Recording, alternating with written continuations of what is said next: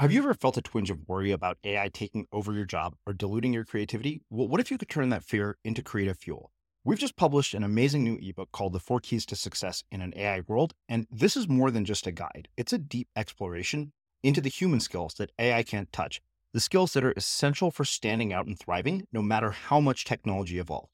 We're talking about real differentiators here, like creativity, emotional intelligence, critical thinking, and much more. Inside, you'll find actionable insights and strategies to develop these skills, whether you're a creative person, a business person, or just simply someone who loves personal development. This isn't a story about tech taking over. It's a story of human creativity thriving alongside AI. Picture this, AI as your creative co-pilot, not just as a tool, but a collaborator that enhances your unique human skills.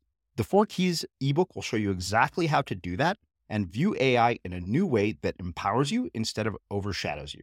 Transform your creative potential today. Head over to unmistakablecreative.com/4keys. Use the number 4, KEYS. That's unmistakablecreative.com/4keys and download your free copy. Ever catch yourself eating the same flavorless dinner 3 days in a row?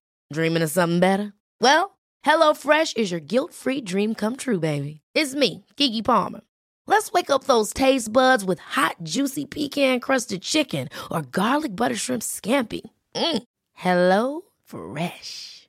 Stop dreaming of all the delicious possibilities and dig in at HelloFresh.com. Let's get this dinner party started.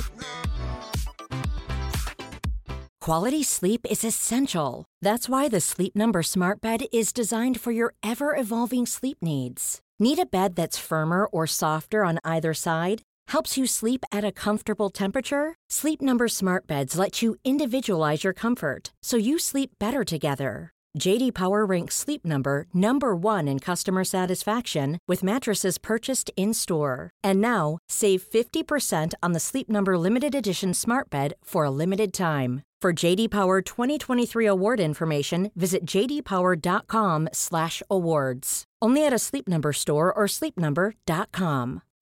Life is full of what-ifs. Some awesome, like what if AI could fold your laundry? And some, well, less awesome, like what if you have unexpected medical costs? United Healthcare can help get you covered with Health Protector Guard fixed indemnity insurance plans. They supplement your primary plan to help you manage out-of-pocket costs. No deductibles, no enrollment periods, and especially no more what-ifs. Visit uh1.com to find the Health Protector Guard plan for you. Hey, it's Ryan Reynolds, and I'm here with Keith, co-star of my upcoming film, If, only in theaters May 17th. Do you want to tell people the big news? All right, I'll do it. Sign up now and you'll get unlimited for $15 a month and 6 months of Paramount Plus Essential Plan on us. MintMobile.com/switch. Upfront payment of $45 equivalent to $15 per month. Unlimited over 40 gigabytes per month. Face lower speeds. Videos at 480p. Active Mint customers by 531.24 get 6 months of Paramount Plus Essential Plan. Auto renews after 6 months. Offer ends May 31st, 2024. Separate Paramount Plus registration required. Terms and conditions apply if rated PG. Wow. Nice. Yeah. What you're hearing are the sounds of people everywhere putting on Bombas socks, underwear, and T-shirts made from absurdly soft materials that feel like plush clouds. Yeah, that plush. And the best part? For every item you purchase, Bombas donates another to someone facing homelessness. Bombas. Big comfort for everyone. Go to bombas.com/ACAST and use code ACAST for 20% off your first purchase. That's bombas.com/ACAST. Code ACAST. As creators, we're always on the move. Whether it's a live podcast event, a pop-up shop, or a workshop, we're constantly interacting with community, and that's where Tap to Pay on iPhone and Stripe comes in. Imagine this. You're at a live event, a listener loves your merch, or a participant wants to sign up for your course on the spot. With Tap to Pay on iPhone and Stripe, you can accept their payments right there and then, right from your iPhone, so there's no extra hardware or no delays. Total game changer. It's not just for creators. Any business owner can do this. It's about making transactions smoother and much more personal, growing your business in your way. We've been using Stripe for our products and courses for a long time, and now with Tap to Pay on iPhone, you can take your business to the next level too. So visit stripe.com/tapiphone to learn more. Remember, folks, with Tap to Pay on iPhone and Stripe, your business is always at your fingertips. Well, the mind sweep first is like, look, what's got your attention that you at some point think you need to decide or do something about, but you can't finish at the moment you're thinking of it. Yeah. You walk into your kitchen and say, wow, I got a bunch of spices that are out of control. Or you walk into your office and go, oh my God, I've inherited an office that's not cleaned up. It's still got a bunch of, crap from the previous guy who was in this office. Or you walk into your life and say, gee, I don't know if I want to be married to this person or not. Or you walk out of your balcony or your porch and see there's a light burned out. Any of those are things that have your attention and will start to spin inside your consciousness unless you either finish them in that moment. But if you don't finish them in that moment, that spin won't stop. And so the idea is to be able to externalize some trigger of what those things are, that some part of you trust you'll see soon enough that your brain gets to let it go. But it won't do it otherwise. And you can fool me, but you can't fool your own mind. If you told yourself, I need to change that light bulb or I might want to get a divorce, those things will wake you up at 3 o'clock in the morning and take up about the same amount of psychic space, which is kind of weird. That is weird. Yeah, but it's true.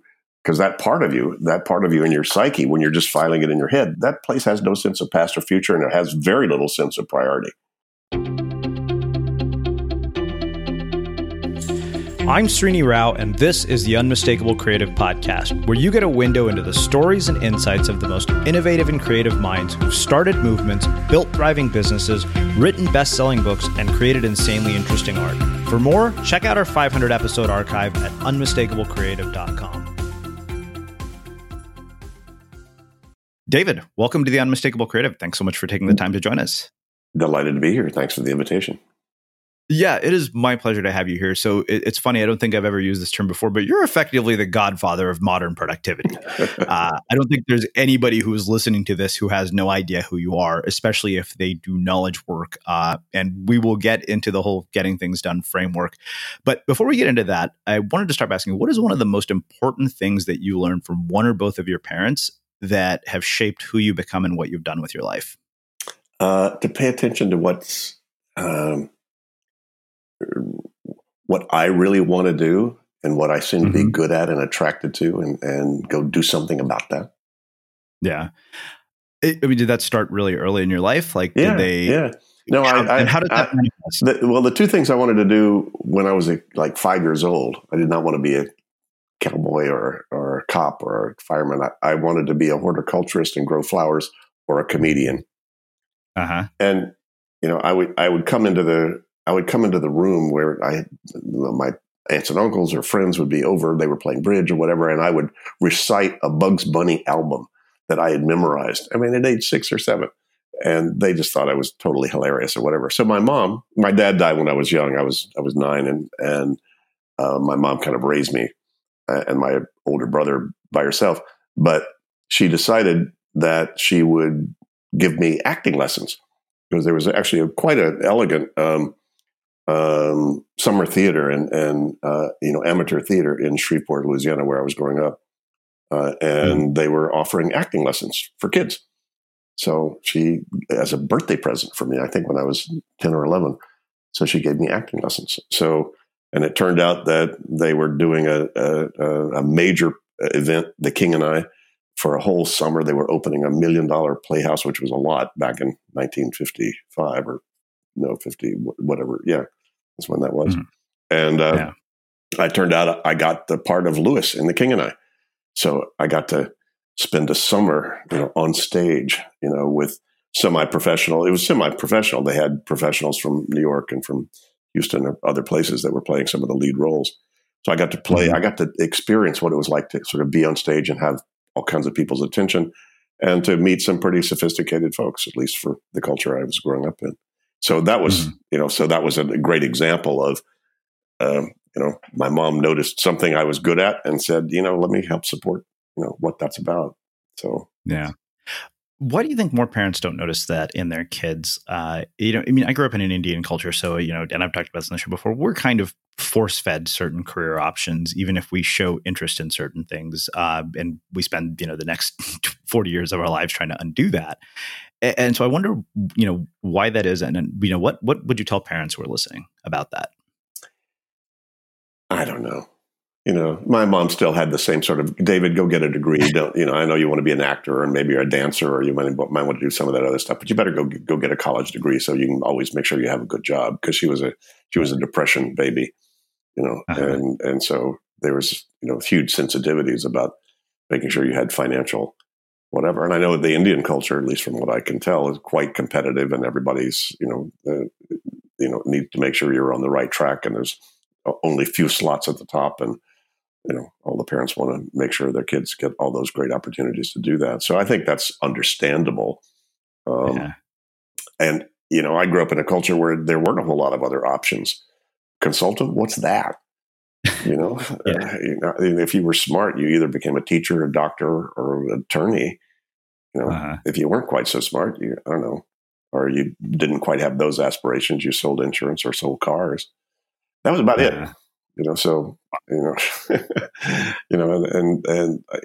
I think my mom was a pretty radical person herself, even though she was in many ways quite conservative. She was one of the first graduate students at the University of Wisconsin.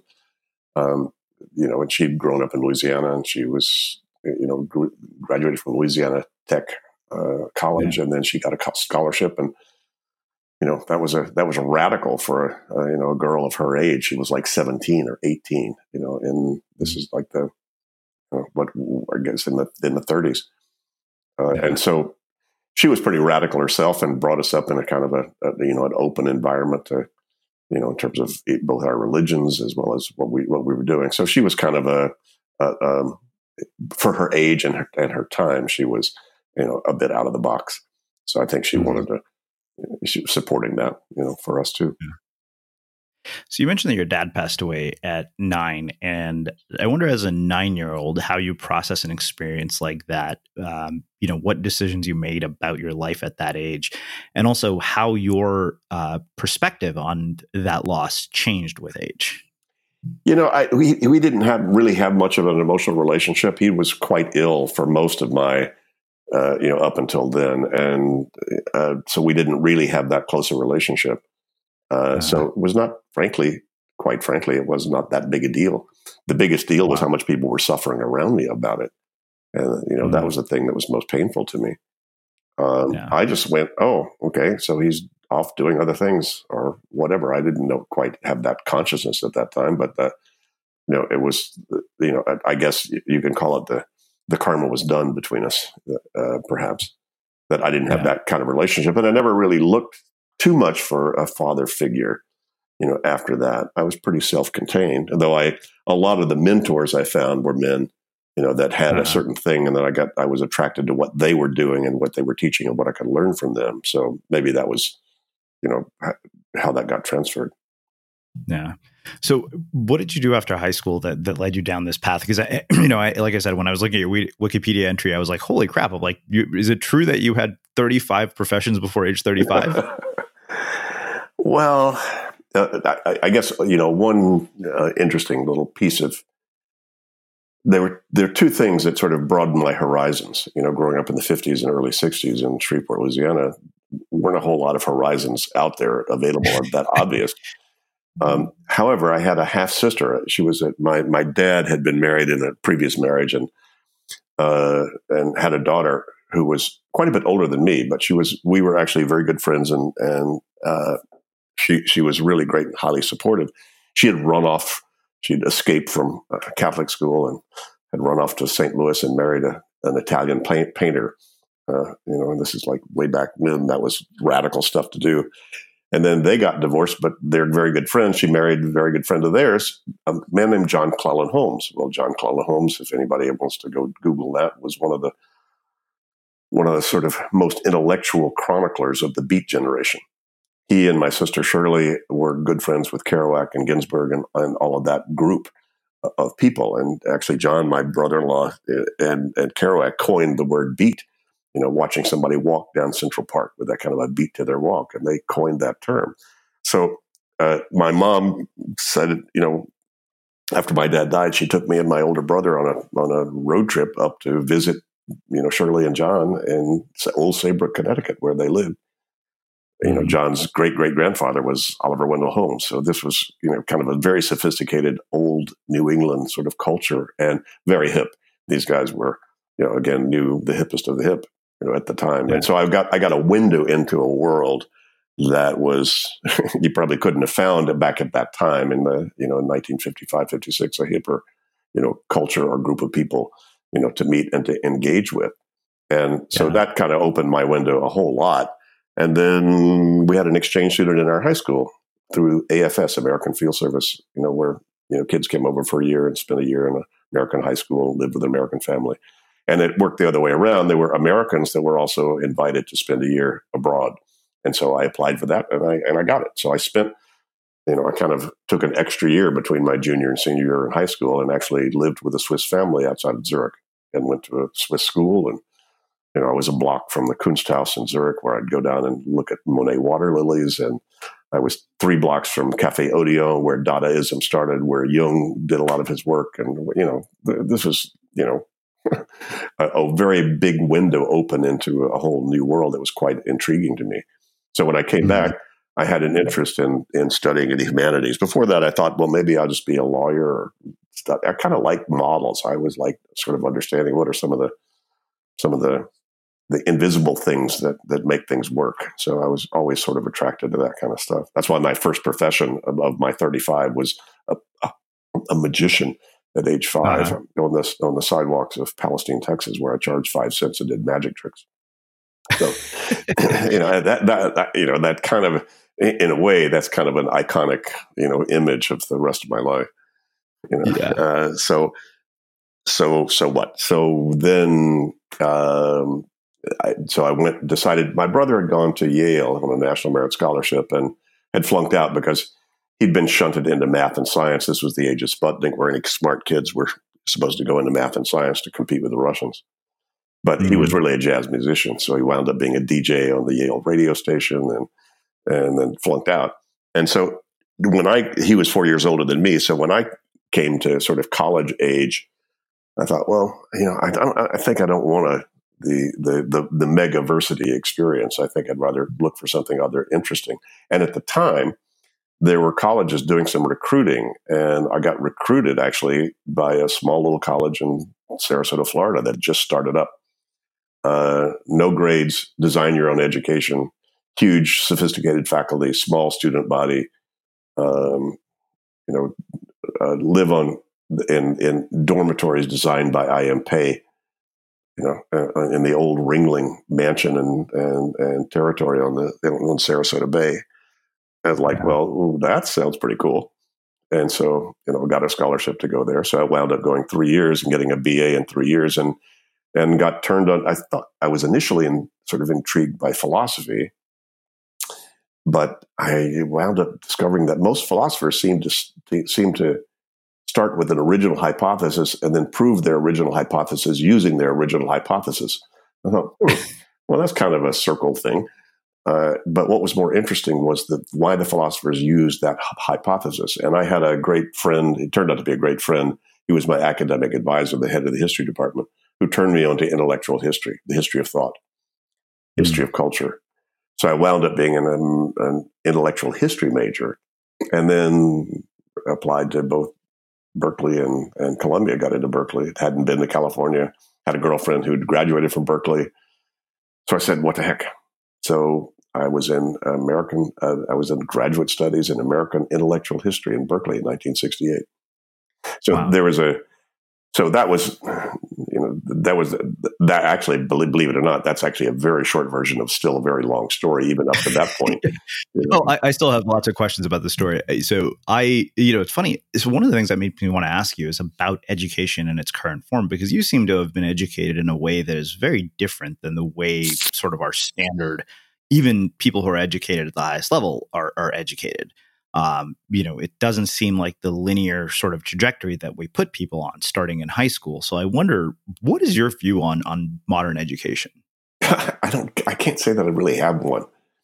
Yeah. I think it's so unique. I think the best education is to start to understand, give kids, the opportunity to go where they feel led to go and being able to do what they feel like they want to do. That said, there's a whole lot of value. I mean, a lot of companies understandably hire people with a degree, because if you can hang out and get a degree, it at least shows that you can hang into something that you hate, to get some sort of a completion at the end of that, which is a lot more than what a lot of kids, learn how to do till later in life. So there is some value to just having some sort of, even if it's an artificial structure, to hang into that if you're at least interested enough to stick with it, to complete something in that regard. So I think just the completion aspect of any kind of educational model is valuable in and of itself. That said, I loved, going to a school that had no grades and designed my own education and no rules, and we kind of made it up. And they gave us the opportunity to sort of decide how to run our own lives, which again, a little iconic for what I wound up doing professionally. Yeah. Berkeley in the 60s, or in the time that you were there, I remember I would see these pictures from Berkeley, and I was a Berkeley undergrad, as I said before, we hit record here. And sometimes I look at the experience and I'm like, did I miss out? Did I not treat this as the experience that I could have? Did I not get all of it that I could have because of how I chose to treat it as nothing more than a path between me and employment? What do you think was different then than now in terms of the culture around an institution like Berkeley? I don't know. Berkeley was always a little crazy. Still is always a little crazy. I just read they decided to change the name on the manholes to people holes or person holes. So wow. It's always been sort of on the bleeding edge of kind of strange radical things to do as a culture, and for a town to actually agree to do stuff like that is kind of cool. So then it was always very much like that. But again, 68, that was heady times to be there. That was on strike, shut it down. That was Reagan was governor. That was the National Guard. That was, they shot a kid in the park.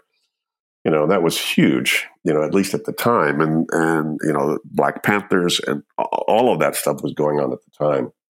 And I knew a bunch of my girlfriend at the time that I wound up being my first wife had graduated from Berkeley. She'd been arrested with Mario Savio on the steps of Sproul Hall, as an anthropology major. She was, very hip, very smart, very, very cool. And she knew a whole bunch of those folks, but they were personality wise, they really sucked.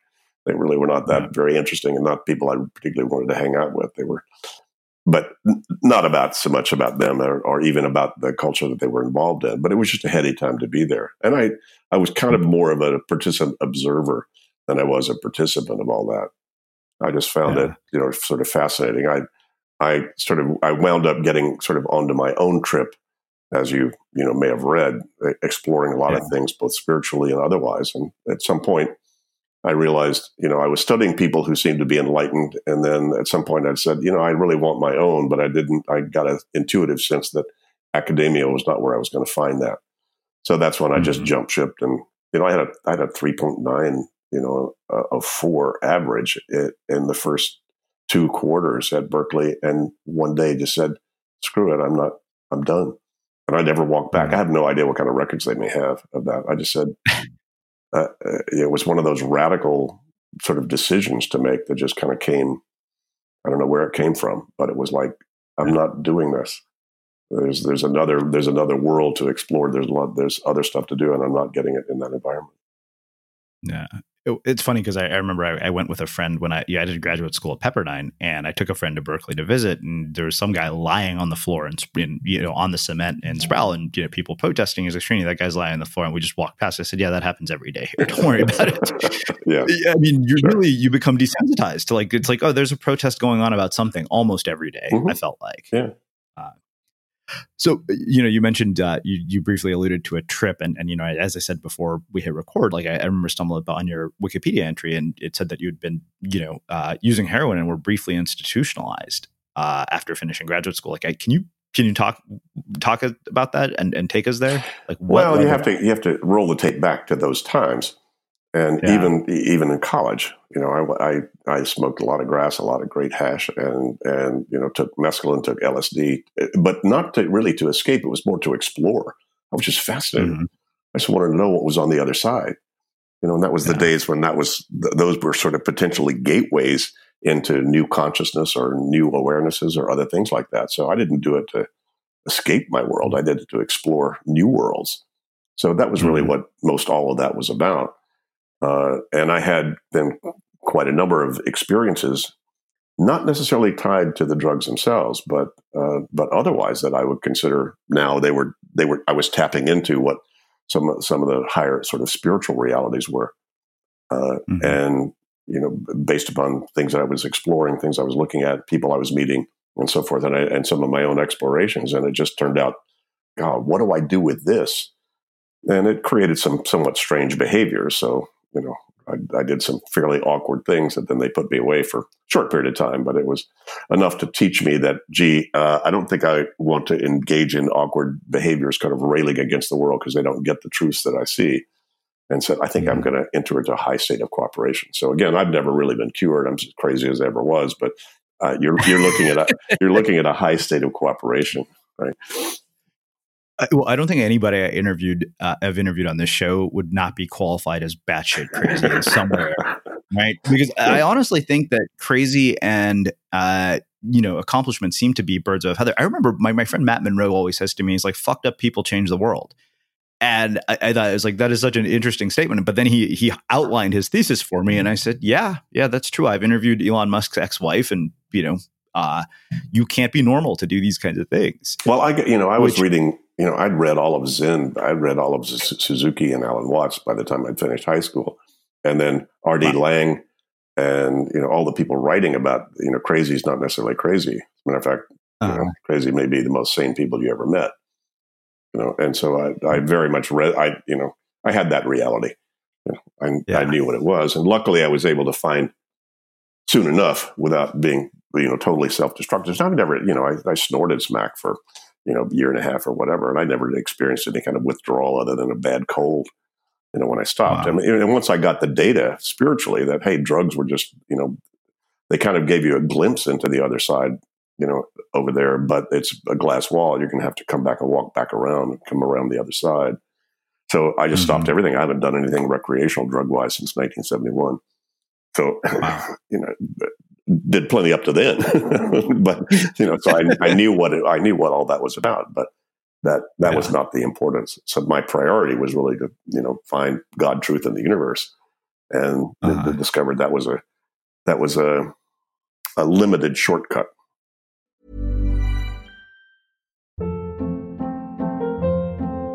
Hold up. What was that? Boring. No flavor. That was as bad as those leftovers you ate all week. Keke Palmer here, and it's time to say hello to something fresh and guilt-free. Hello Fresh. Jazz up dinner with pecan-crusted chicken or garlic butter shrimp scampi. Now that's music to my mouth. Hello Fresh. Let's get this dinner party started. Discover all the delicious possibilities at HelloFresh.com. Hey there, it's Michelle Norris. I'm host of a podcast called Your Mama's Kitchen. When I travel, I'm usually looking for a way to find a taste of home when I'm not at home. And one of the things I love to do when I am at home is entertain. And Airbnb allows me to do that. When I was in California recently, I rented a house that had a great kitchen. And when we were sitting around the table, we were all thinking, we're in someone else's house. Someone could be in all of our homes as well. If you have a home, but you're not always at home, you have an Airbnb. Your home might be worth more than you think. Find out how much at airbnb.com/host. Hey, it's Ryan Reynolds, and I'm here with Keith, co-star of my upcoming film, If, only in theaters May 17th. Do you want to tell people the big news? All right, I'll do it. Sign up now and you'll get unlimited for $15 a month and 6 months of Paramount Plus Essential Plan on us. MintMobile.com/switch. Upfront payment of $45 equivalent to $15 per month. Unlimited over 40 gigabytes per month. Face lower speeds. Videos at 480p. Active Mint customers by 531.24 get 6 months of Paramount Plus Essential Plan. Auto renews after 6 months. Offer ends May 31st, 2024. Separate Paramount Plus registration required. Terms and conditions apply if rated PG. A lot can happen in 3 years. Like a chatbot may be your new best friend. But what won't change? Needing health insurance. United Healthcare Tri-Term Medical Plans, underwritten by Golden Rule Insurance Company, offer flexible, budget-friendly coverage that lasts nearly 3 years in some states. Learn more at uh1.com. I'm Sandra, and I'm just the professional your small business was looking for. But you didn't hire me because you didn't use LinkedIn Jobs. LinkedIn has professionals you can't find anywhere else, including those who aren't actively looking for a new job, but might be open to the perfect role, like me. In a given month, over 70% of LinkedIn users don't visit other leading job sites. So if you're not looking on LinkedIn, you'll miss out on great candidates like Sandra. Start hiring professionals like a professional. Post your free job on linkedin.com/people today. As creators, we're always on the move. Whether it's a live podcast event, a pop-up shop, or a workshop, we're constantly interacting with community, and that's where Tap to Pay on iPhone and Stripe comes in. Imagine this. You're at a live event, a listener loves your merch, or a participant wants to sign up for your course on the spot. With Tap to Pay on iPhone and Stripe, you can accept their payments right there and then, right from your iPhone, so there's no extra hardware or no delays. Total game changer. It's not just for creators. Any business owner can do this. It's about making transactions smoother and much more personal, growing your business in your way. We've been using Stripe for our products and courses for a long time, and now with Tap to Pay on iPhone, you can take your business to the next level too. So visit stripe.com/tapiphone to learn more. Remember, folks, with Tap to Pay on iPhone and Stripe, your business is always at your fingertips. Yeah. Well, I guess to me, I think there's a combination of both fate and irony involved in what you chose to do, because it seems like you had all these different things that you did, and yet I think your work largely centers around teaching people how to, focus more than anything else. So how in the world do you get from 35 different professions before the age of 35 to effectively being the godfather of productivity? Well, I would, first of all, I'm the laziest guy you ever met. So I would not ever trust anybody to teach productivity who's not as lazy as I am, because they won't have studied, as many things as I have to find out with how little effort you can produce a result. Mm-hmm. Right now, that said, too, one of the first things I did when I dropped out of graduate school was to then study the martial arts. So I got a black belt in karate. By the way, while I was doing all the other stuff, and talk about a place to learn focus, standing, on top of 3 inches of wood that your hand needs to go through. Believe me, you don't want to focus on being hurt. You want to focus on being all the way through the boards. So I started to train myself and got trained in a lot of, focus techniques simply through the martial arts training. And then I also wound up getting involved in discovering, a lot more information about sort of the spiritual worlds and how people, then navigated those in a very practical way. And that had a lot to do also with meditation and, and focus inwardly. And so that was not a foreign concept to me at all. And so I was more interested in the inner world and the inner work than outer stuff. But again, I had to pay the rent. So I looked around and said, well, what can I do to pay the rent while I'm doing all this inner exploration stuff? And turned out I had some friends and people I knew in my network who seemed to know what they wanted to do, and they were starting businesses and running, having small little enterprises themselves. And so I wound up being a good number 2 guy.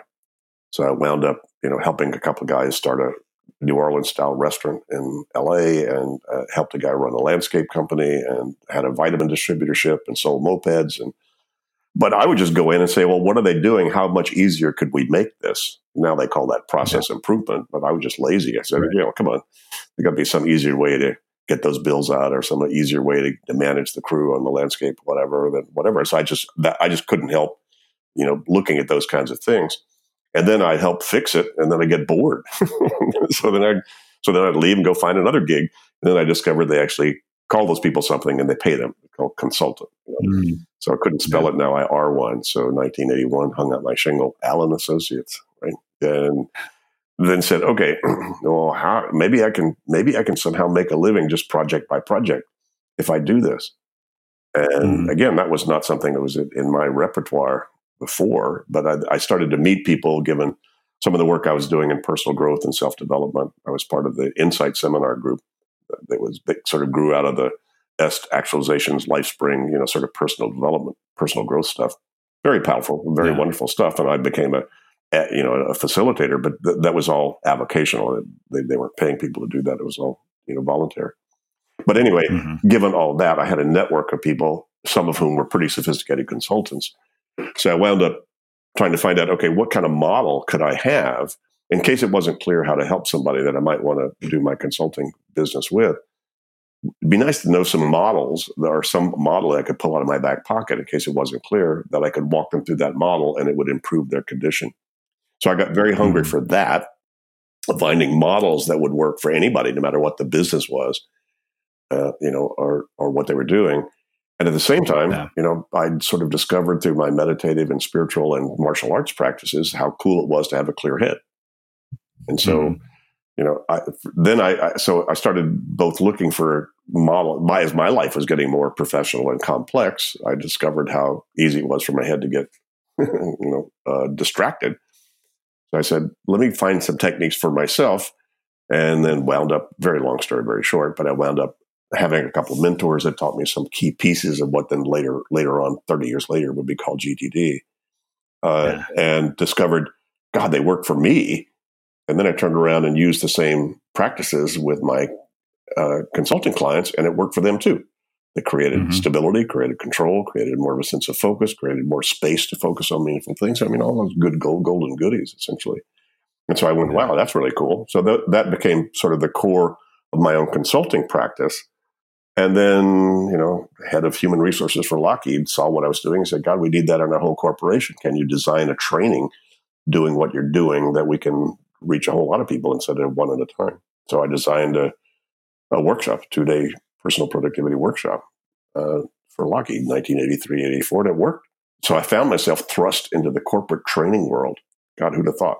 If you told me in 1968 in Berkeley I was going to be in the corporate training world, I'd said, and what are you smoking?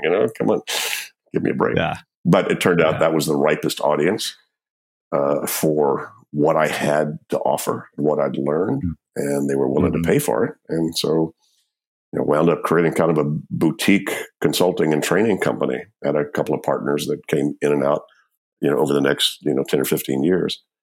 And it was mostly just boutique. I wasn't particularly aspirational or entrepreneurial. I was more of an educator and a motivator, I guess, than anything else. Just finding out what I found, and then loved having an opportunity and a platform to be able to share that with people that worked. You without fail, if you capture, clarify, organize, reflect on anything that's got your attention, you're going to be more productive and have more clear space to do whatever the cool things are you want to do. And so it took me a long time to discover that was unique and nobody else seemed to have done it. That's when I wrote the book. So, I want to get into all of those things, but there's one other thing I want to ask you before we do that. I think to me, one of the things, and maybe this is just a gradual byproduct of sort of your life experience, but it seems like you've undergone a pretty radical identity shift from sort of, person who was experimenting with drugs, messing with things like heroin and 35 jobs before you're 35, to be this person who is basically, like I said, I mean, David Allen and productivity are kind of synonymous in a lot of ways. And so I wonder, what is it that leads to that kind of an identity shift internally for somebody? Because I think what I keep finding when I talk to people who come here is that if an internal identity shift of some sort doesn't occur, you could change everything external, but it's always going to go back to the way it was before. Well, yes and no, at least in my case. If you look back at age 5, why was I interested in being a magician? I loved the fact that there is a world you can't see that affects what we can see. And if you could get a hold of what's driving in the inner or of our invisible world, that's essentially driving and dictating what's happening in the material world, wow, you could make stuff move without having to move. How cool would that be? Right. And so the idea of being able to get a hold of something internally that then had an effect externally without fail, that made things happen better, easier, more elegantly, and opened up space to have more, elegant and rich experience in your life. I said, how cool is that? So in a way, that never changed. So it just took a lot of different forms, as you can obviously tell, as I was going along. But and sure, I went through, I've been through 50 years of spiritual and personal growth and all that stuff. So it wasn't, just a long string of epiphanettes, not one big wake up one morning and I'm a different person, I'm still kind of the same guy if you'd met me when I was 12, though I didn't really know who I was and wasn't certainly as comfortable in my own skin, back then. And I was a real people pleaser. I hated conflict. And so I learned how to sort of play everybody's game so that I didn't have to come into conflict with anybody or anything. I had an aunt and uncle that would yell at each other at playing bridge, and I would get sick to my stomach, and I couldn't stand any of that.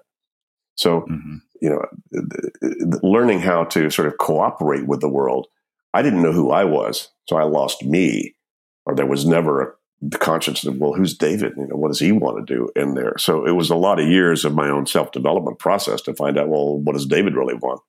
No matter what other people think he should want. And so I suppose, the big transformation was the day I decided not to go back to graduate school that next morning and say, wait a minute, that's not all the way up until then was sort of doing my picture of what was supposed to be the hippest, coolest, neatest thing to do. I was pretty hip and cool, actually, given all of that. So I had a lot of reference points about how to create a nice picture of what hip and cool and great would be. But at some point I went, that's not me. There's something else I need to go for. There's something else I need to do. And I think taking that step was probably maybe to your point, maybe that was the step, that indicated my willingness to follow sort of my own inner path versus the outer path. Yeah. Well, let's get into the whole getting things done framework. You said capture, clarify, organize, reflect, engage. But there's one thing that you wrote in the book, which I wanted to ask you about because one, I happen to agree with it. I mean, I've written posts about this myself. You said this must be an external system, not in your head, which the brain scientists have concluded is a lousy office. And I wrote a piece saying your brain is a terrible place to store information. But you being who you are, I wonder, what is your research shown about this and why does that matter? Why does that matter? I didn't do the research. I've read the research. Okay. So, right. I'm too lazy to do all that research. God, that's huge amounts of stuff. But, now a good friend, Teo Comparnoli, who wrote Brain Chains, he curated 650 studies and research studies in the last 10 or 15 years in cognitive science about the nature of the brain. And, when he wrote the book, interesting, when Teo and I met each other, he's an elegant guy in Brussels, and we met, he said, well, David, interesting. He spent 30 years in academia. And what he came up with, the conclusions are the same thing that I came up with 30 years later on the streets. I think maybe you could say that the success I've had is because I've never had a traditional course in business psychology or time management in my life. Yeah. Mine is all street smarts or street experience. Well, I think that makes a perfect segue to actually talking about each of these concepts. So let's get into capture. I think that capture is one of those things that one of the things I have always said to people is nobody has a shortage of ideas. They just lack the discipline to capture them. People are always like, how do you consistently produce written content? And I said, well, I have an idea repository where I am always writing things down for blog post ideas, even if they're half baked. But you give sort of three things in this capture idea, right? An in tray, a capture tool, and a mind sweep. Can you talk about what those are? Sure. Well, the mind sweep first is like, look, what's got your attention that you at some point think you need to decide or do something about, but you can't finish at the moment you're thinking of it. Yeah. You walk into your kitchen and say, wow, I got a bunch of spices that are out of control. Or you walk into your office and go, oh my God, I've inherited an office that's not cleaned up. It's still got a bunch of, crap from the previous guy who was in this office. Or, you walk into your life and say, gee, I don't know if I want to be married to this person or not. Or you walk out of your balcony or your porch and see there's a light burn out. So any of those, are things that have your attention and will start to spin inside your consciousness unless you either finish them in that moment. But if you don't finish them in that moment, that spin won't stop. And so the idea is to be able to externalize some trigger of what those things are, that some part of you trust you'll see soon enough that your brain gets to let it go. But it won't do it otherwise. And you can fool me, but you can't fool your own mind. In terms of if you told yourself, I need to change that light bulb or I might want to get a divorce. Those things will wake you up at 3 o'clock in the morning and take up about the same amount of psychic space, which is kind of weird. That is weird. Yeah, but it's true. Because that part of you in your psyche, when you're just filing it in your head, that place has no sense of past or future, and it has very little sense of priority or relationships. Because the brain did not evolve to remember, remind, prioritize, or manage relationships with more than 4 things. It does what it does brilliantly, which is in the present time use long-term pattern recognition and long-term memory and pattern recognition, where you go, well, that's probably a tiger coming over there, and there are berries in that bush. There's a thunderstorm coming. I hear my baby crying. That's all present tense, and your brain does that brilliantly. And yet you go to the store to buy lemons, and you come back with 6 things and no lemons. It's like, what happened? What happened? No, well, you just tried to use your brain as your office, and it's a crappy office. Yeah. Okay, cool. Well, that makes perfect sense. Let's get into clarify. You talk about a 2-minute rule. this empty tray and email in particular is one of the things I wanted to ask you about, because I mean, your work predates sort of social media, the internet, email. So I really wonder how you think about all of these things, when it comes to distraction and all that. Do you only take out part of your garbage? No, of course not. Then why do you leave a bunch of email in your in tray? Wow. There's a really simple way to look at it. I've never thought about it that way before. Yeah, let me just take out the stinky part of the garbage. Let the other stuff lie there. Yeah. Excuse me. Grow up. There's no difference. I mean, or I stop you in the hall and say, gee, dude, would you handle this for me? What's the difference between me sending you an email or a WhatsApp about that versus me talking to you about that? Zero. Mm-hmm. Just inputs that you allow into your ecosystem. And it's just, what's happened with the digital flood is just speed and volume. That's all. No difference in the model or the methodology. And, in 50 years, we land on Jupiter, you still need an in basket to capture stuff you might need to do about the jet engine out there. And you're still going to have to decide what's the next action on that. You're still going to have to organize some reminder of that for the right person or into the right system that it sees it at the right time. So, duh. Mm-hmm. What's not universal about this model? I didn't make this up. I recognized it. Wow. Come on. Have you ever had your kitchen or your cooking area out of control? Yeah, it's a disaster. I hate it. What's the first thing you notice? What's not right? Yeah. Right? What's off? What's not on cruise control? Right? That's called the capture. Recognize what something needs to be done or decided about it. Right? Then what'd you do? Then you clarified, oh, that's spices, not where that's a dirty dish. Oh, that's a clean. Oh, that's good food. Oh, that's crappy food. Then what'd you do?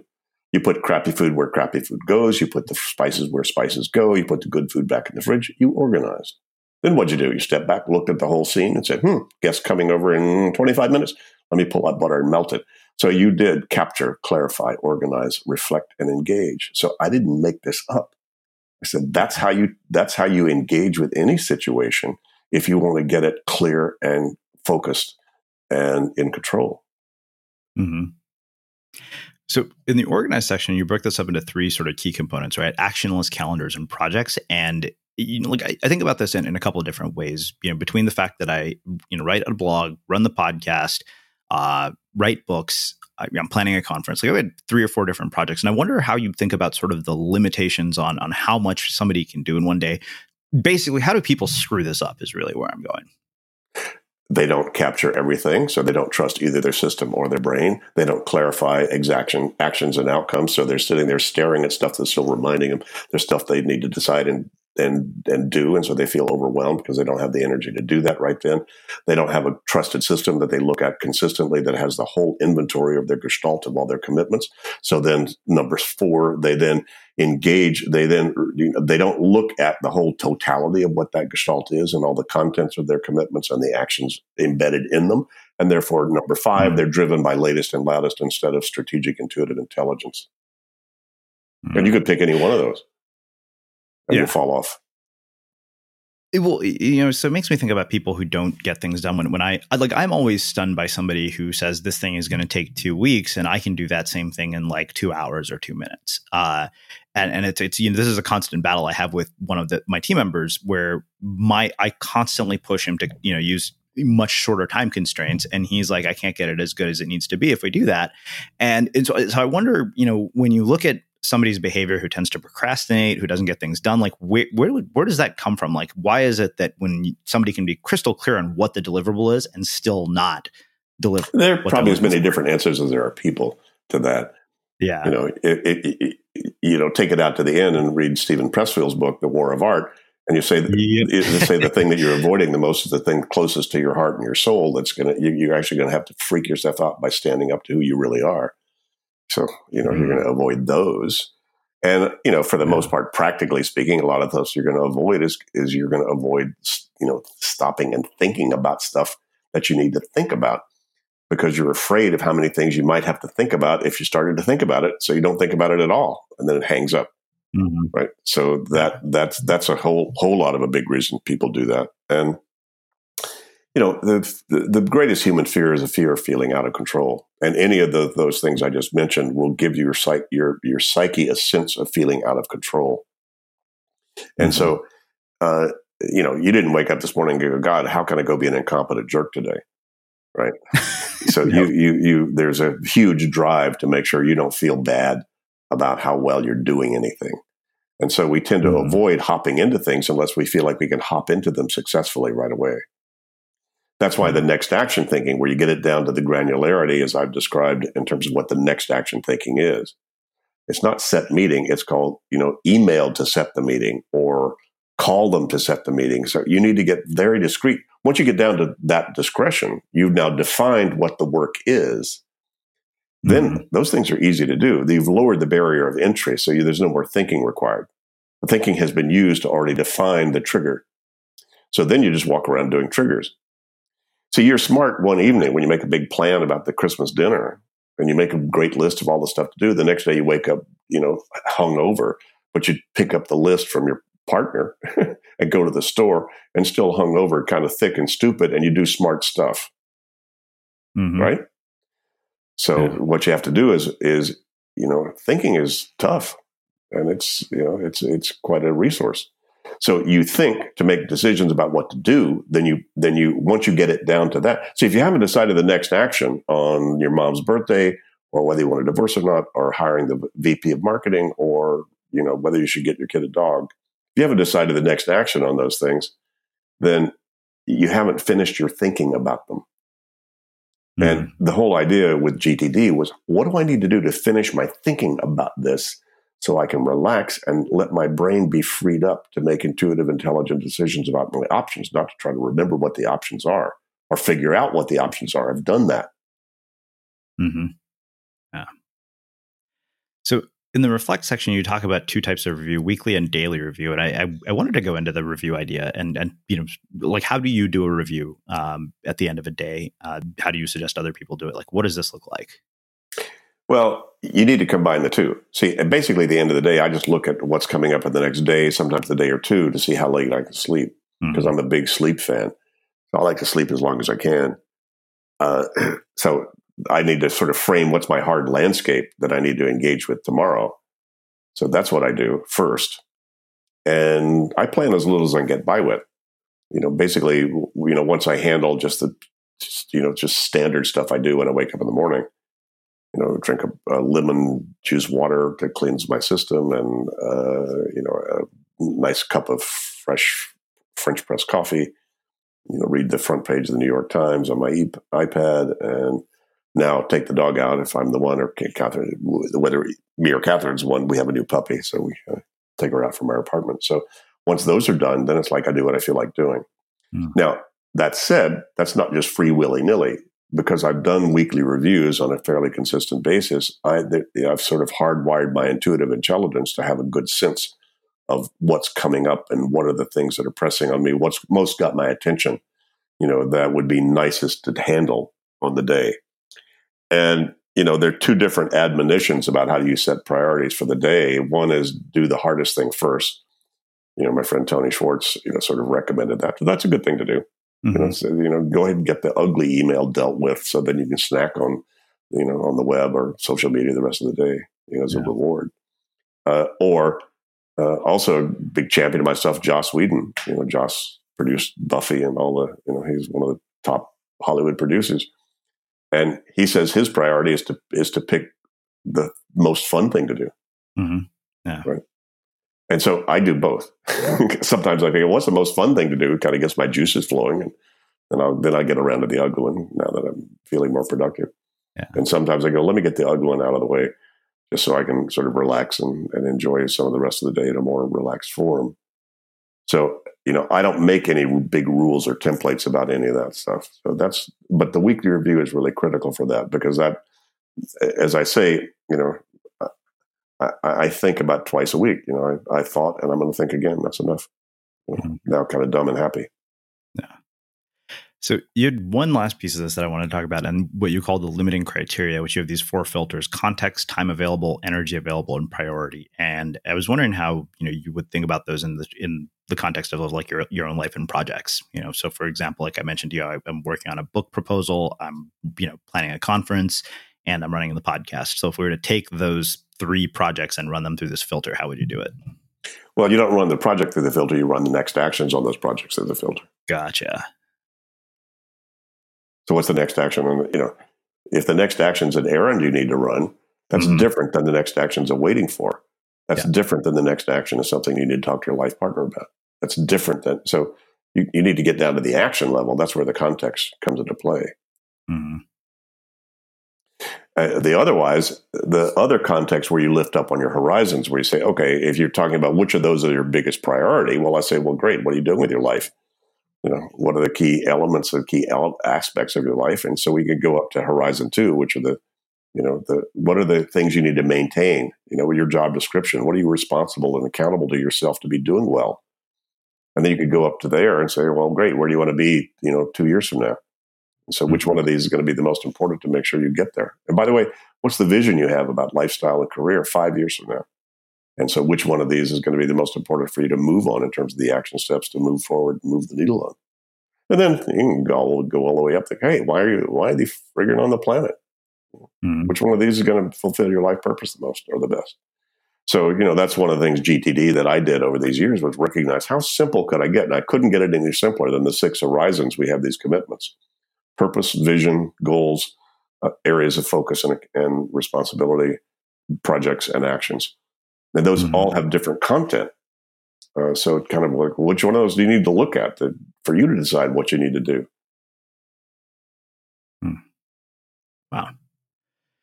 Wow. This has been really, really interesting and amazing and thought-provoking. I've learned a lot, which is always a good sign. And I've learned a lot that I didn't already know, especially as somebody who is obsessed over productivity and attention management and stuff. So I was kind of like, okay, I wonder what we're going to talk about. But this has been fascinating. So I have one last question for you, which is how we finish all of our interviews at the Unmistakable Creative. What do you think it is that makes somebody or something unmistakable? Relax and find out what your signature is. What's the unique thing about you that's different from anybody around you? And I think uncovering what your signature is, everybody has a note, everybody has a song, essentially, and trying to find out what that is. And what do you need to do to find that? Sometimes, and that's very different for anybody, and even for the same person at different times. Sometimes it's rest and relax and do nothing and then see what shows up. Sometimes it's just go crank it, put your shoulder to the wheel and just crank this stuff out, and just exhaust yourself like crazy and then see what shows up. And who knows? I just say, pay attention to what has your attention and start to be willing to, follow that call. Amazing.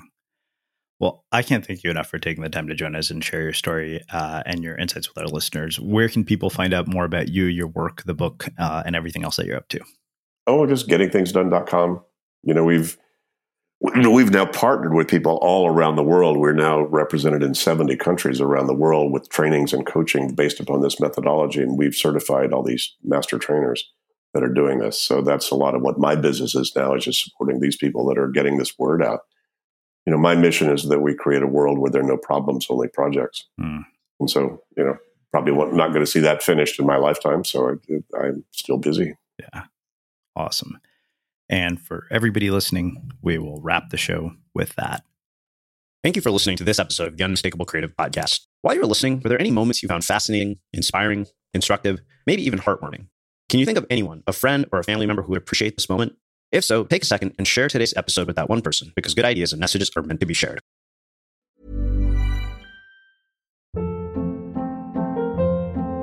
Hold up. What was that? Boring. No flavor. That was as bad as those leftovers you ate all week. Keke Palmer here, and it's time to say hello to something fresh and guilt-free. HelloFresh. Jazz up dinner with pecan-crusted chicken or garlic butter shrimp scampi. Now that's music to my mouth. HelloFresh. Let's get this dinner party started. Discover all the delicious possibilities at HelloFresh.com.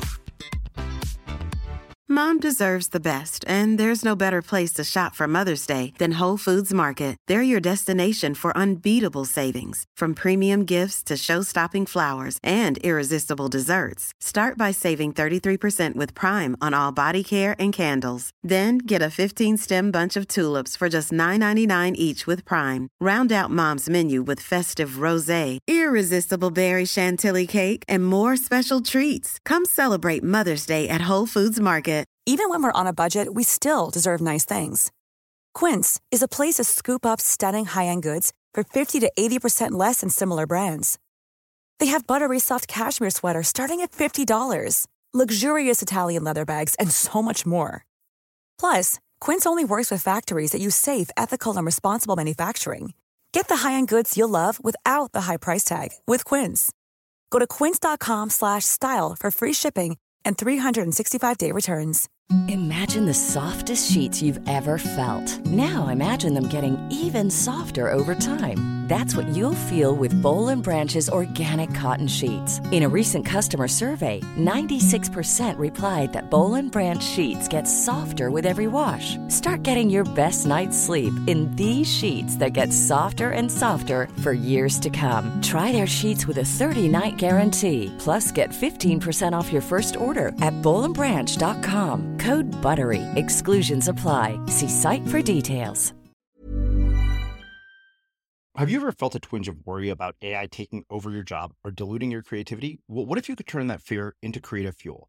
We've just published an amazing new ebook called The 4 Keys to Success in an AI World, and this is more than just a guide. It's a deep exploration into the human skills that AI can't touch, the skills that are essential for standing out and thriving no matter how much technology evolved. We're talking about real differentiators here like creativity, emotional intelligence, critical thinking, and much more. Inside, you'll find actionable insights and strategies to develop these skills, whether you're a creative person, a business person, or just simply someone who loves personal development. This isn't a story about tech taking over. It's a story of human creativity thriving alongside AI. Picture this, AI as your creative co-pilot, not just as a tool, but a collaborator that enhances your unique human skills. The 4 Keys ebook will show you exactly how to do that and view AI in a new way that empowers you instead of overshadows you. Transform your creative potential today. Head over to unmistakablecreative.com/4keys. Use the number 4, KEYS. That's unmistakablecreative.com/4keys and download your free copy.